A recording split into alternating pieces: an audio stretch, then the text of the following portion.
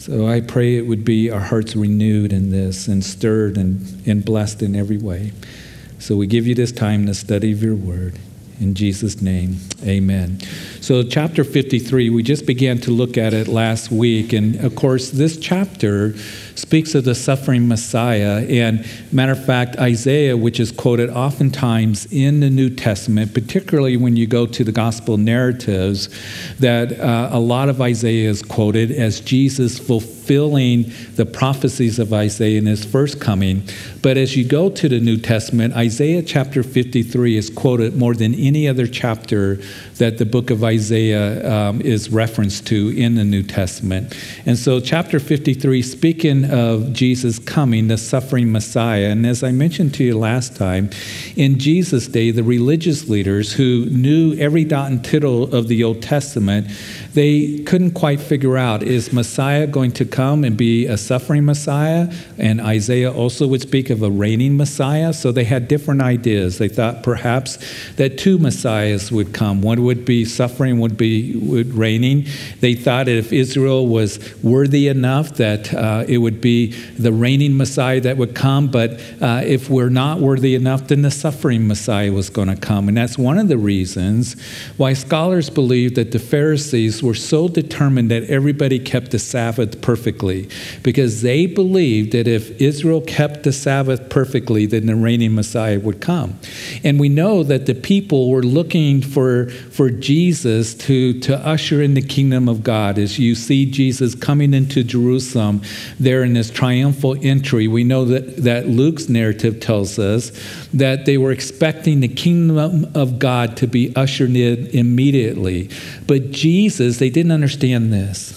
Even the disciples, as Jesus said, that I'm going to go to Jerusalem, I'm going to be handed over to the chief priests and the elders, and I'm going to be put to death, but I'm going to rise again after 3 days.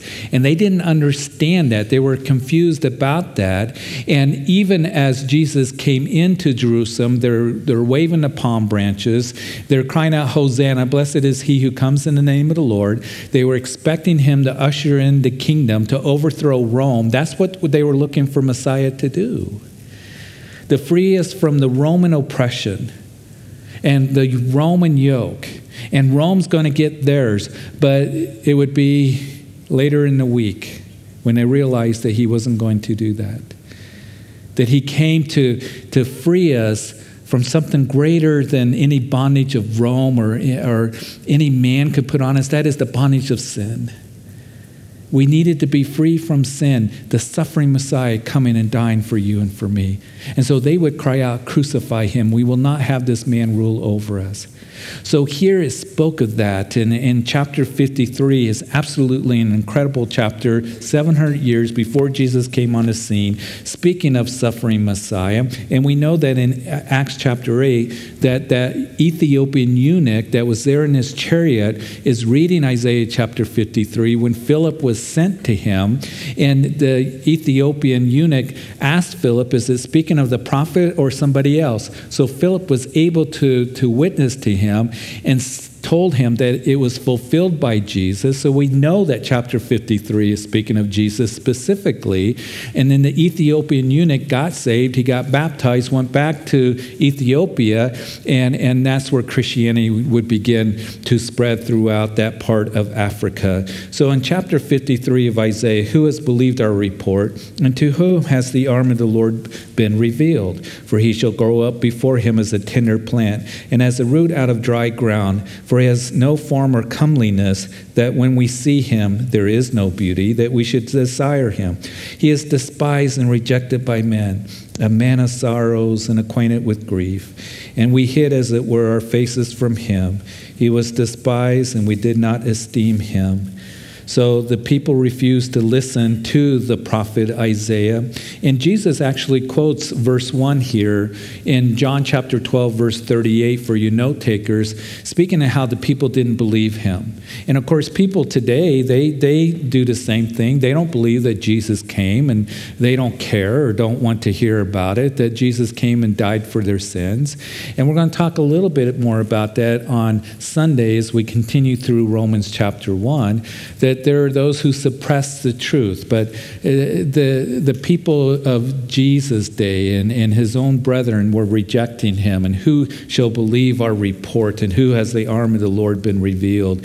And then it goes on to say that Jesus, there was no form or comeliness, that when we see him, there is no beauty that we should desire him. And Jesus, of course, being a Jewish man, would be an ordinary looking Jewish man. We have no physical description of Jesus in the scriptures. The only hint that we might have is when the religious leaders would say to Jesus that you're not but 50 years old. They're arguing with him there in John chapter 8. Jesus says that Abraham rejoiced to see my day. They said, really? You're not but 50 years old. Jesus, of course, was a little over 30 years old, so maybe he looked older than what he really was. So here they are, saying comments like that, but he wasn't, glowing in the dark. He didn't have a halo over him. He wasn't shining. The only time he was shining was on the Mount of Transfiguration.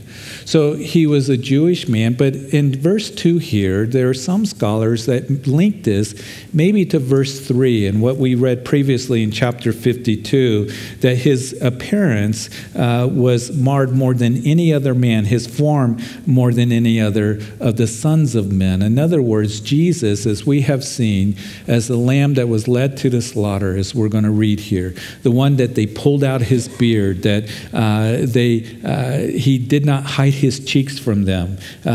They punched him. They pulled out his beard. They put that crown of thorns on him. They beat him. They put that cat of nine tails on him. And as he would stand before the crowds, right before he was told that you're going to take the cross, as Pilate would wash his hands and give the orders to have him be crucified, that Pilate said, behold the man, look at him, look what has happened to him. Marred more than any other man, that perhaps it's linked to that there's no form or comeliness, that when we see him, there's no beauty that we desire him, and we hid, as it were, our faces from him. People would look away because it was so hideous what he went through. And so Jesus going to the cross, we continue reading in verse 4, surely he has borne our griefs and carried our sorrows. And yet we esteem him stricken, smitten by God, and afflicted. But he was wounded for our transgressions. He was bruised for our iniquities. The chastisement for our peace was upon him. And by his stripes we are healed. He's borne our griefs and carried our sorrows. What we read in verse 3 is that he's a man of sorrows and acquainted with grief. Jesus, the man of sorrows, acquainted with grief, he knows the sorrow and the grief that you are going through. And in the book of Hebrews, it tells us that he's our sympathetic high priest. And maybe you're here tonight, and maybe you have sorrow. Maybe you're grieving in your heart for over a loss of somebody, or maybe a relationship that's been broken or severed. Maybe circumstances that you're going through that have been very, very difficult. I want you to know this, because sometimes we think, Lord, do you see me? And do you know what I'm going through? And the Lord says, I'm a man of sorrows and acquainted with grief. And he knows your sorrow. He knows your grief. He knows everything about you. You see, I can sympathize with you. I can hurt for you, but I don't know exactly what it is that you're going through, but Jesus does. And I want you to know that he loves you and he's with you and his promises are true for you. And as you turn to him, he's the sympathetic, compassionate high priest that, as Hebrews chapter 4 tells us, that we can go to the throne of grace in time of need. So he knows the sorrow and the grief that you're experiencing, and he took that as he borne our griefs and carried our sorrows. He was stricken, and Jesus came to set us free so that one day we're going to be free from the suffering that we experience, the pain on this side of eternity. He took the wrath that you and I deserved. as he was wounded for our transgression. He was bruised. That word means that he was crushed. He took the scourging so that we may be healed, as verse 5 goes on to say. He was bruised for our iniquities. Chastisement for our peace was upon him. By his stripes we were healed. Now, commentators and Bible teachers divide on this. There are some that look at this, that as that verse 6 here, that by his stripes we are healed, is quoted a couple times in the New Testament. It's quoted in Matthew's gospel in verses 16 and 17 of Matthew chapter 8, speaking about when Jesus was bringing physical healing to the people. This is quoted.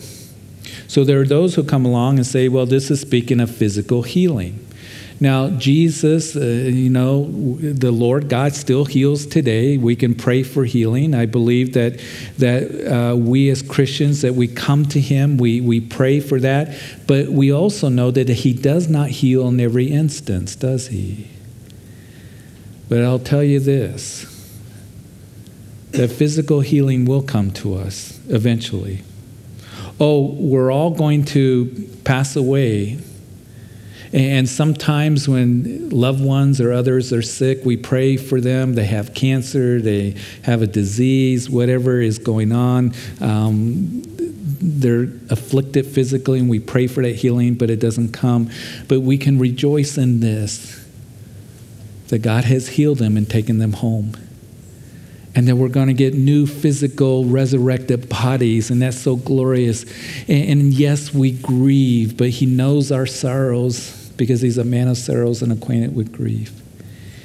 And you remember that Jesus there at the tomb of Lazarus, as Lazarus was there for 4 days, and Jesus came, and Jesus knew he was going to raise Lazarus from the grave, and yet it says that Jesus wept, and he sighed deep within his spirit, is what John's gospel tells us. And I think that Jesus did that because he's grieving for his friend, and just the whole idea of death is kind of like it wasn't supposed to be this way. But Adam sinned. And death and sin has come into the world. And he says to Lazarus' sisters who were there with him that I am the resurrection and the life. And he who believes in him, though he may die, he shall live. And that's the living hope that we have through the resurrection of Jesus Christ. And we can have that hope in our hearts even when we have loved ones that we prayed for that perhaps weren't healed at that time. That the Lord eventually and ultimately heals them when he takes them home. And we're all going to be healed where we have new resurrected bodies. But I believe that primarily what this is speaking of is what Peter writes about in his epistle in 1 Peter chapter 2, that it speaks of spiritual healing. Peter writes this, that who himself bore our sins, this is chapter 2, verse 24, in his own body on the tree, that is on the cross, that we, having died to sins, might live for righteousness, whose by stripes you were healed. For you were like sheep going astray, but now have returned to the shepherd and the overseer of your souls. So spiritual healing, as he took the sufferings that he went through and hung on the cross of Calvary, that you and I could be healed spiritually. But as we continue in verse 7, he was oppressed and he was afflicted, and yet he opened not his mouth. He was led as a lamb to the slaughter, and as a sheep before his shearers is silent, so he opened not his mouth. As we read this in verse 7, Pilate was frustrated because Jesus kept silent, because he didn't defend himself. And Pilate, being frustrated, he would say to Jesus, don't you know that I have the power to let you go? And Jesus looked at Pilate and he says, you have no power over me except what's been given to you by my Father. And so Pilate, as he heard that, was being told by Jesus that I am freely and willingly and voluntarily, because of my love, going to go to the cross. I'm going to take on the cup of suffering and death. As he was led like a lamb to the slaughter, opened not his mouth. He could have just spoken, as he told Peter there in the garden, and 12 legions of angels could have come down. 76,000 angels could have descended upon the garden, destroyed Jerusalem, destroyed the whole world. He was perfectly within his rights as God to do that, but he didn't do it because of his love for you and me. Peter, I'm going to take on the cup of suffering death that the Father has given me to take. And you see, it wasn't those nails that kept him up on that cross. It was his love for you. They mocked him and they said, he saved others, but himself he cannot save. The first part of that statement of the religious leaders as they were mocking Jesus there on the cross, others he saved, they couldn't deny that. People were healed. People, were miracles took place. They could not deny that. But then they went on and they said, himself he cannot save. He could have come down from the cross again, just simply spoken. But he didn't, because he set his face to go to Jerusalem, that you and I might be with him. I pray that we never lose that truth in our hearts, because sometimes we can go through life, Lord, do you see me again? Do you love me? If you ever doubt the love of God for you, go to the cross. Because not only does his word declare to you that he loves you, but it was proven to you as Jesus went to the cross to die for you.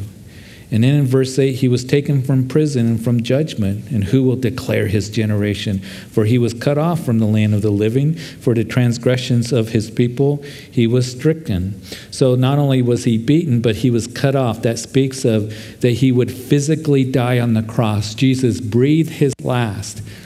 It was a physical death that Jesus went through on the cross, dying for you and for me. And then verse 9, and they made his grave with the wicked and with the rich at his death, because he had done no violence, nor was any deceit in his mouth. So he would die with two criminals on each side of him. And of course, at first they would mock him as we read the gospel narratives, but then we know that Luke's gospel gives us some information that one of those criminals would throw himself at the mercy of Jesus and say, remember me when you come into your kingdom. And Jesus said that before the sun has set, you'll be with me in paradise. But Jesus was crucified with those criminals. And then what is interesting here is here's a prophecy that with the rich at his death, speaking of his grave with the wicked, but with the rich at his death. You see, crucified victims were not treated with respect back then. Usually what would happen is they would, sometimes in other parts, in Jerusalem at that time, the Sabbath was coming. So the religious leaders, we know, wanted to get those criminals, the crucified victims off the cross before the Sabbath came, before the feast was to take place. But in other parts of the world, when they crucified somebody, sometimes they left them there on the cross for days just for the bodies to rot. In Jerusalem, it's recorded by Josephus, the Jewish historian, that what they would do is they would take crucified victims and throw them in the garbage heap in the Gehenna Valley. And the dogs would come and the wild jackals and the birds would come and tear the corpse apart. That's what they did with crucified victims. And it was Joseph of Arimathea, who was a rich man of the council, even as Isaiah 53 says. The one who was rich would take care of his grave. He came and he asked Pilate for the body of Jesus. Again, when we talk about the gospel, even in 1 Corinthians 15, that this is the gospel, that Jesus died for our sins, was buried, and he rose again after 3 days according to the scriptures. That's the gospel message. The message of Jesus Christ and him crucified, taking our iniquities upon himself for our transgressions, that he was crushed, that he was bruised. He was crucified on that cross. And then part of the gospel message is that he was buried. We don't always think about that. Sometimes that kind of gets skipped over. He died a physical death, and it's such a wonderful, touching story, because here is Joseph of Arimathea, a council member who was rich, who was a secret disciple, as John's gospel tells us, along with who else? Nicodemus, the master teacher of Israel, the one who came to Jesus at night, and Jesus said, Nicodemus, if you want to see the kingdom of God, you must be born again. They asked for the body of Jesus. It was Joseph of Arimathea, that had a tomb that was hewn out of the rock close to Golgotha, where Jesus died. When we go to Israel, we will go to that place where we believe is Golgotha, where Jesus died. And very close to it is an ancient garden that they found and a tomb, which could very well be the tomb that Jesus was placed into.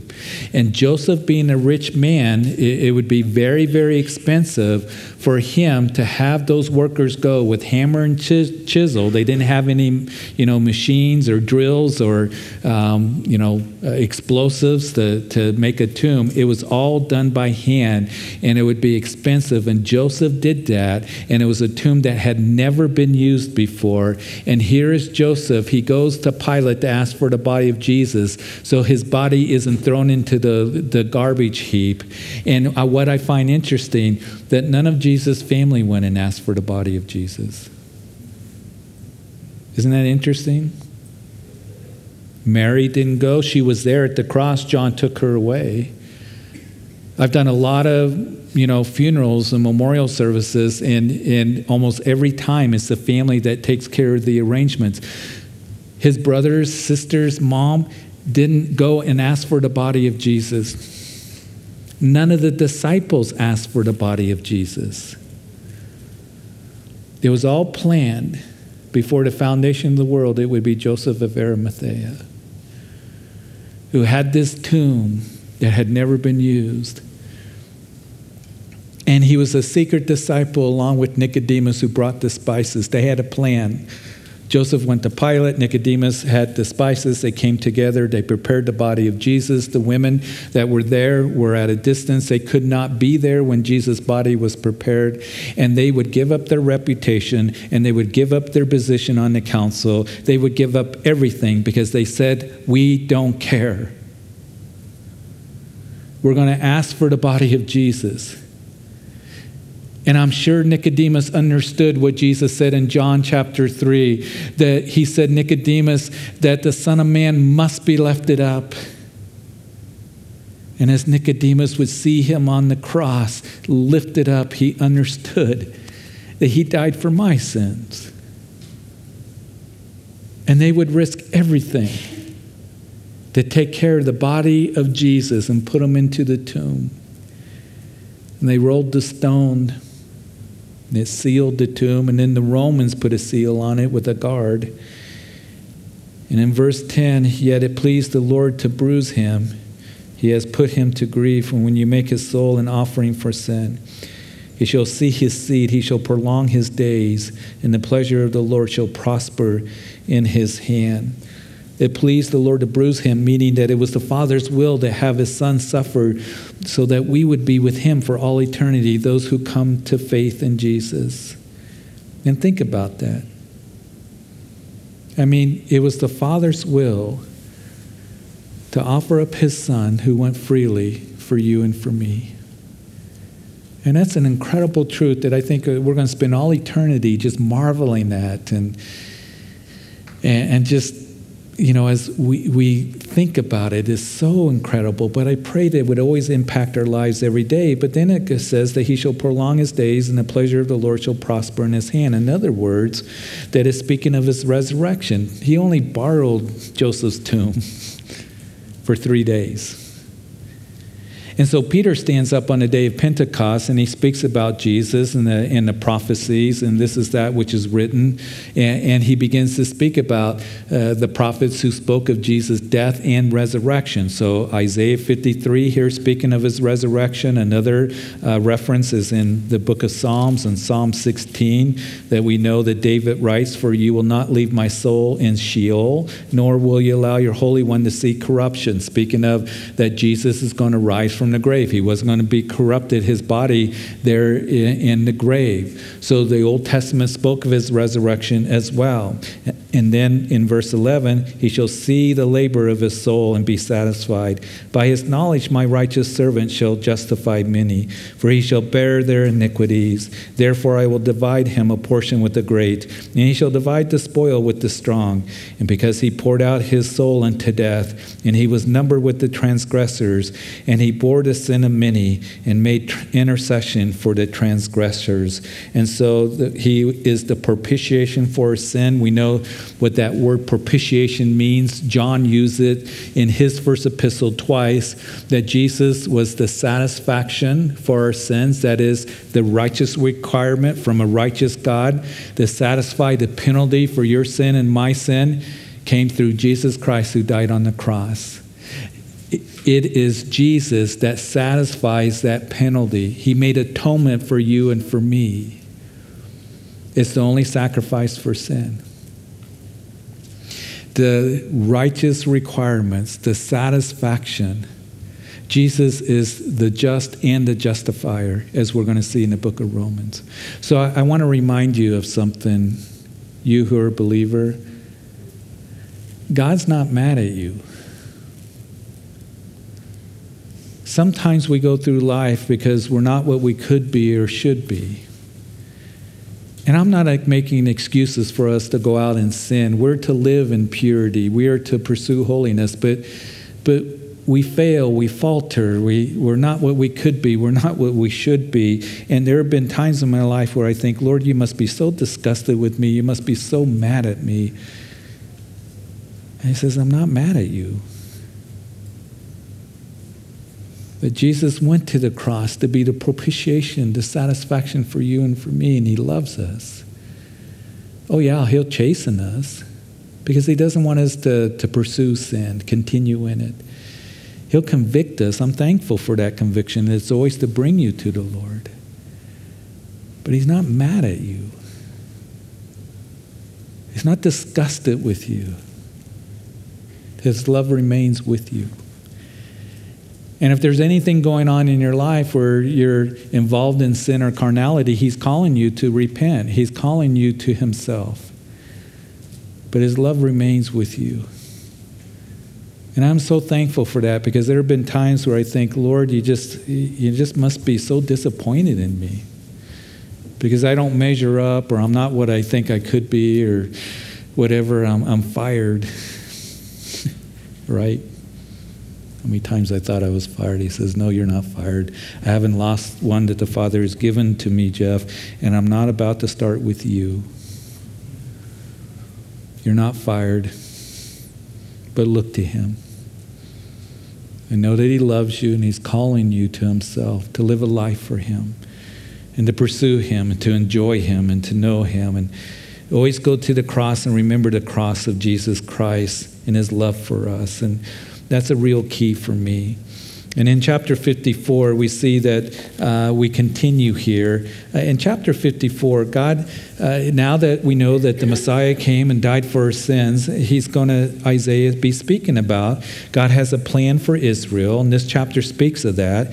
And then in chapter 55, when we get there, that God has a plan for the Gentiles. Salvation comes to them as well. And that's one of the things that we're going to see that Paul's going to make reference to when we get to the book of Romans. And I think it's very important for us to understand that God has a plan for Israel. The promises given to Israel, he's going to bring to pass, because there's a growing trend in even evangelical churches today in what is called replacement theology. And replacement theology says that God is done with Israel and through, with Israel, has no plan for Israel. And the promises that God gave to Israel has been forfeited because they, handed over Jesus to be crucified.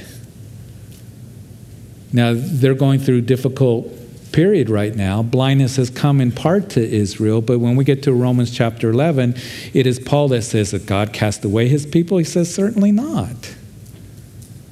And he speaks of the future plan for Israel, which this chapter speaks of. That God's not through with his people.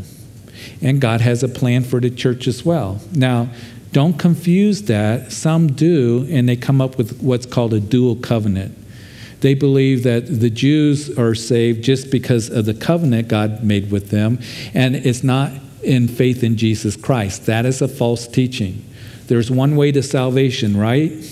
Faith in Jesus Christ. Jesus said, I am the way, the truth, and the life, and no one comes to the Father except through me. That's a very simple statement for us to understand. So salvation comes one way, through faith in Jesus Christ, for Jew and Gentile. So those who come along with this dual covenant, well, the Jews are automatically saved because they're Jews, because of the covenant God made with them. That is a false teaching. And remember that John the Baptist, remember he's at the river, he's baptizing, and there the religious leaders come down and they're asking him questions. And John rebuked them. He said, you claim to be children of Abraham. Get that thought out of your mind. God could raise up children of Abraham from these very stones. And then Paul makes the case as well in Galatians, as you go through the New Testament, that Abraham, that the one who is the children of Abraham are ones of what? Faith.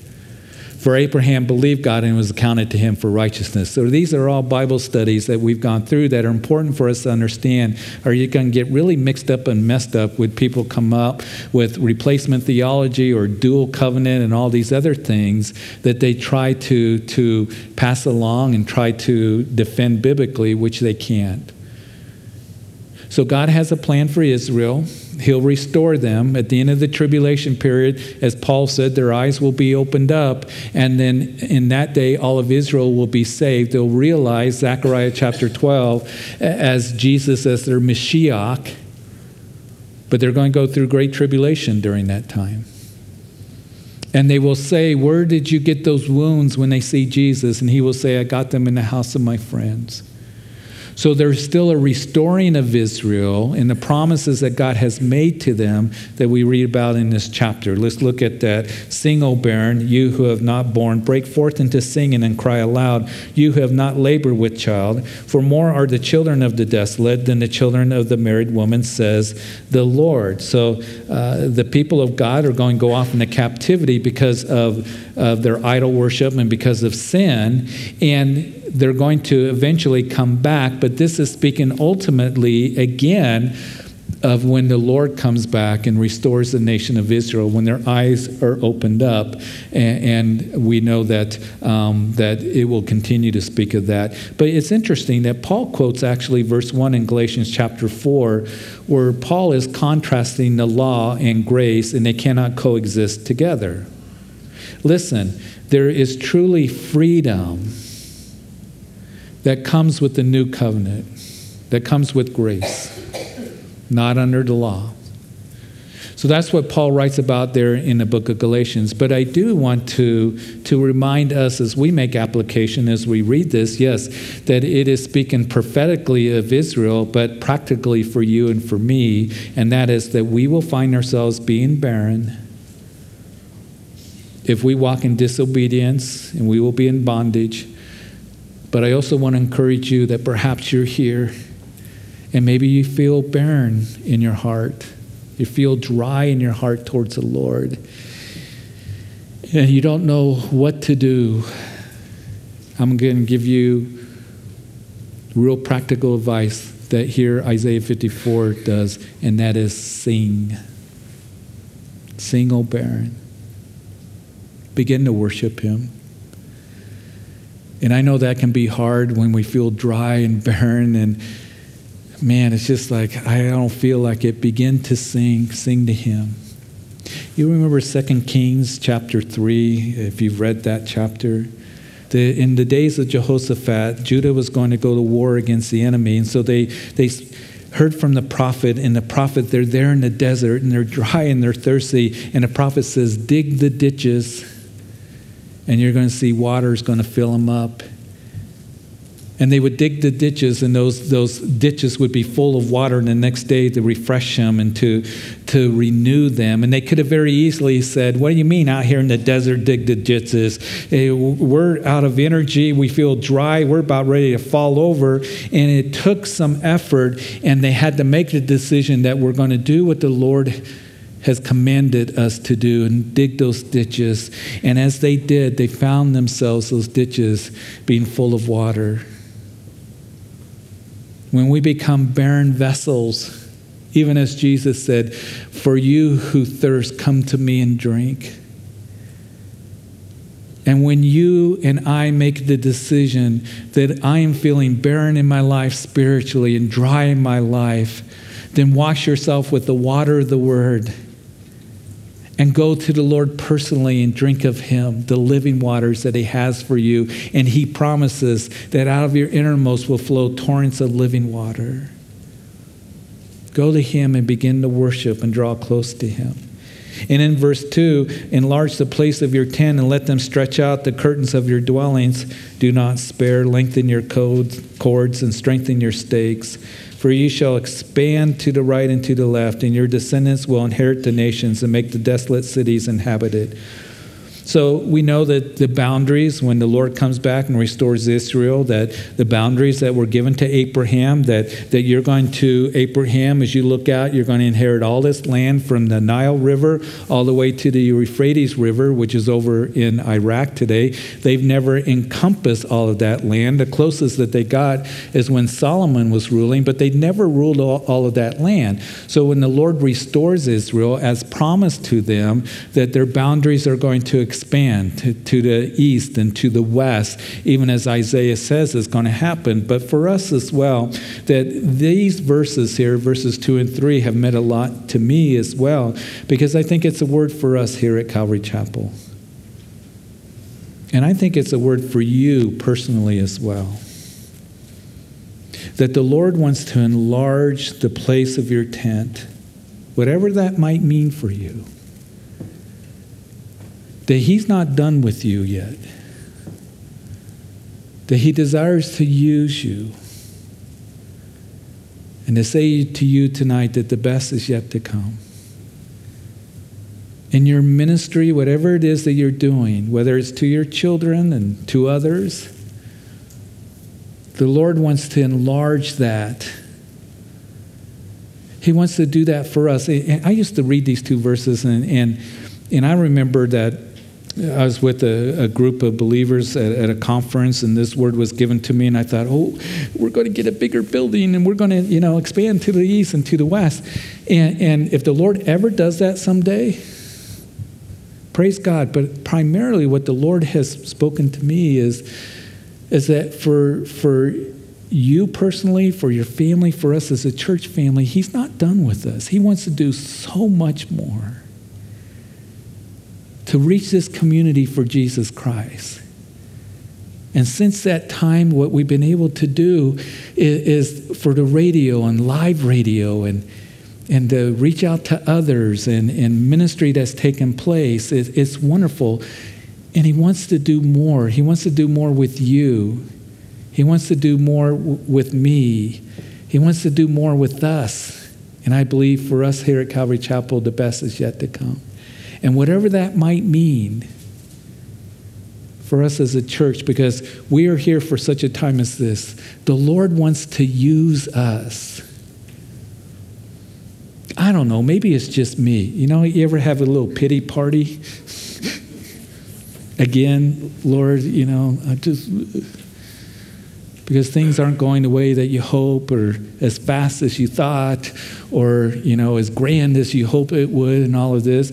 And there's been even times, in January, it's going to be 23 years that Sue and I came up and we started the church. And 23 years, after time, you start to think, I'm just the old country pastor teaching the Bible. Maybe, because again, you start reading the church growth, experts that say, well, your church is going to peak at about 12 years, and that's what you're going to be in, and all the statistics and all this. And I start to think, maybe, Lord, you're kind of done with me. Maybe this is it. See, a lot of pastors can feel that way, and then they kick it into cruise control. Complacency gets sluggish. And I remember just kind of praying and thinking about that, and that wasn't that long ago. And the Lord said, I saved the best wine for last. And I believe that's a word not just for me, but for you and for us. He saves the best wine for last. Don't give up. And don't throw in the towel. As I've always said, take that towel and wash somebody's feet. Start serving. And know that God wants to use us exceedingly abundantly above all that we ask or think, but let him do it in his timing and his way. And I'm not talking about the, grand thing. Just be faithful to where God has you. Mom and dads that are raising your children. You who are ministering to your elderly folks. You who are ministering to those at work. You who are serving in very practical ways. Listen. He still has much for you. And you might think, I'm getting older. I don't have a lot to offer. You who are older, you have a lot of wisdom to give. I see these young people going up in the youth room, and it blesses my heart. And we have so much to offer to them and to serve them and to serve this community where so many people are hurting, are in the darkness, that don't know the gospel. He wants to enlarge the place of your tent and lengthen your cords. And that's not always easy, because sometimes he'll take you through, okay, I'm going to do this work, but there's some things that need to go, Jeff. I'm going to break you of pride. I'm going to break you of self-reliance. I'm going to break you of self-pity. I'm going to break you of these things to where you can get your eyes on me and do the work that he wants to do. I think that maybe this is a word for somebody here tonight. That he saves the best wine for last. He's not done with you. Moses didn't begin his ministry till he was 80 years old. So I'm 57, so I'm doing good. But he wants to continue to do wonderful things with us and through us. We are here for such a time as this. We got an election coming up. And we think that, the election is important. And I have opinions and all of this, but we think we got to, save America. We got to save, our country. You know what we need to do? We need to save Americans. Really, I'm serious. To come to Jesus Christ. I really believe that the hope for our nation is a revival, a great awakening. And then as Americans are saved, then we can save our country. Because our country is slipping more and more into depravity and immorality and spiritual darkness. We see it all around us, don't we? And we're concerned about it, and it breaks our hearts. But for the church to be on its knees praying and reaching out to others, you got people all around you. You're going to leave this place and you're going to go to work tomorrow, and you're going to be linked to people who don't know the Lord. And I know that there are those around us that they don't want to hear about the Lord, but you continue to be a light. You continue to look for opportunities to share truth, and you be open to the leading of the Lord and let him do that work that he wants to do in you and through you. Because he wants to enlarge your territory. He wants to stretch out the cords, and stretching it out isn't always easy. He wants to stretch you so he can use you. You are here for such a time as this. He has you placed where you can be light and truth to others. And he saves the best wine for last. So, Father, we thank you. We thank you so much for, Lord, these words that we didn't get through what we wanted to. But, Lord, I praise and encouragement for all of us.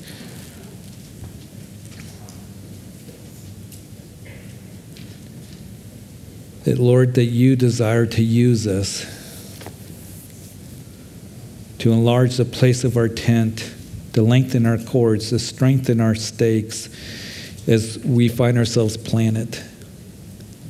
And I pray that you would do that with us individually. That you would do that with us as a church. Father, that we would be a light. That we would share your love. that we would reach out to a community that there's so much darkness and trouble and difficulty and hurting people. We see them every day.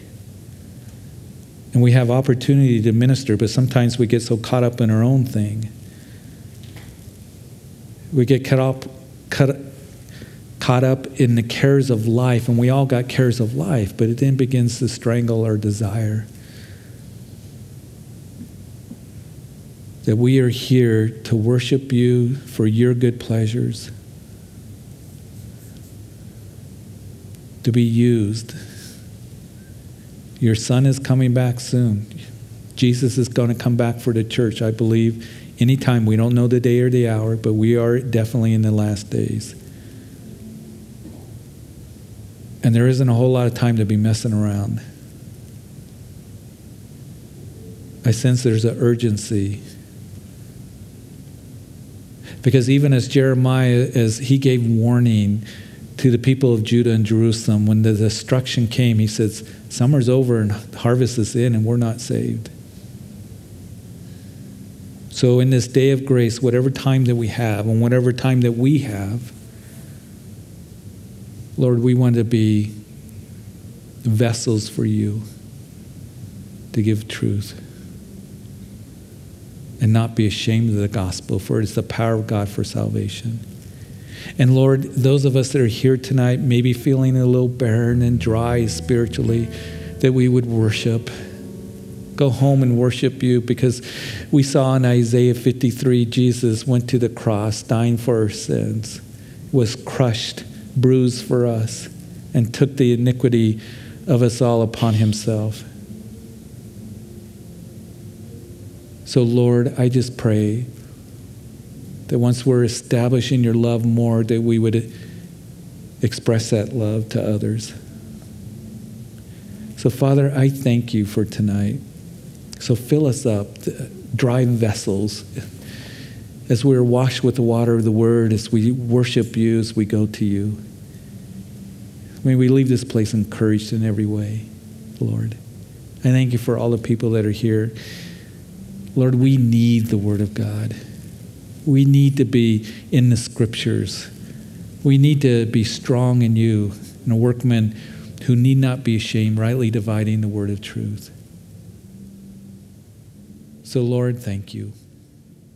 Bless everyone here now as we go our way. In Jesus' name.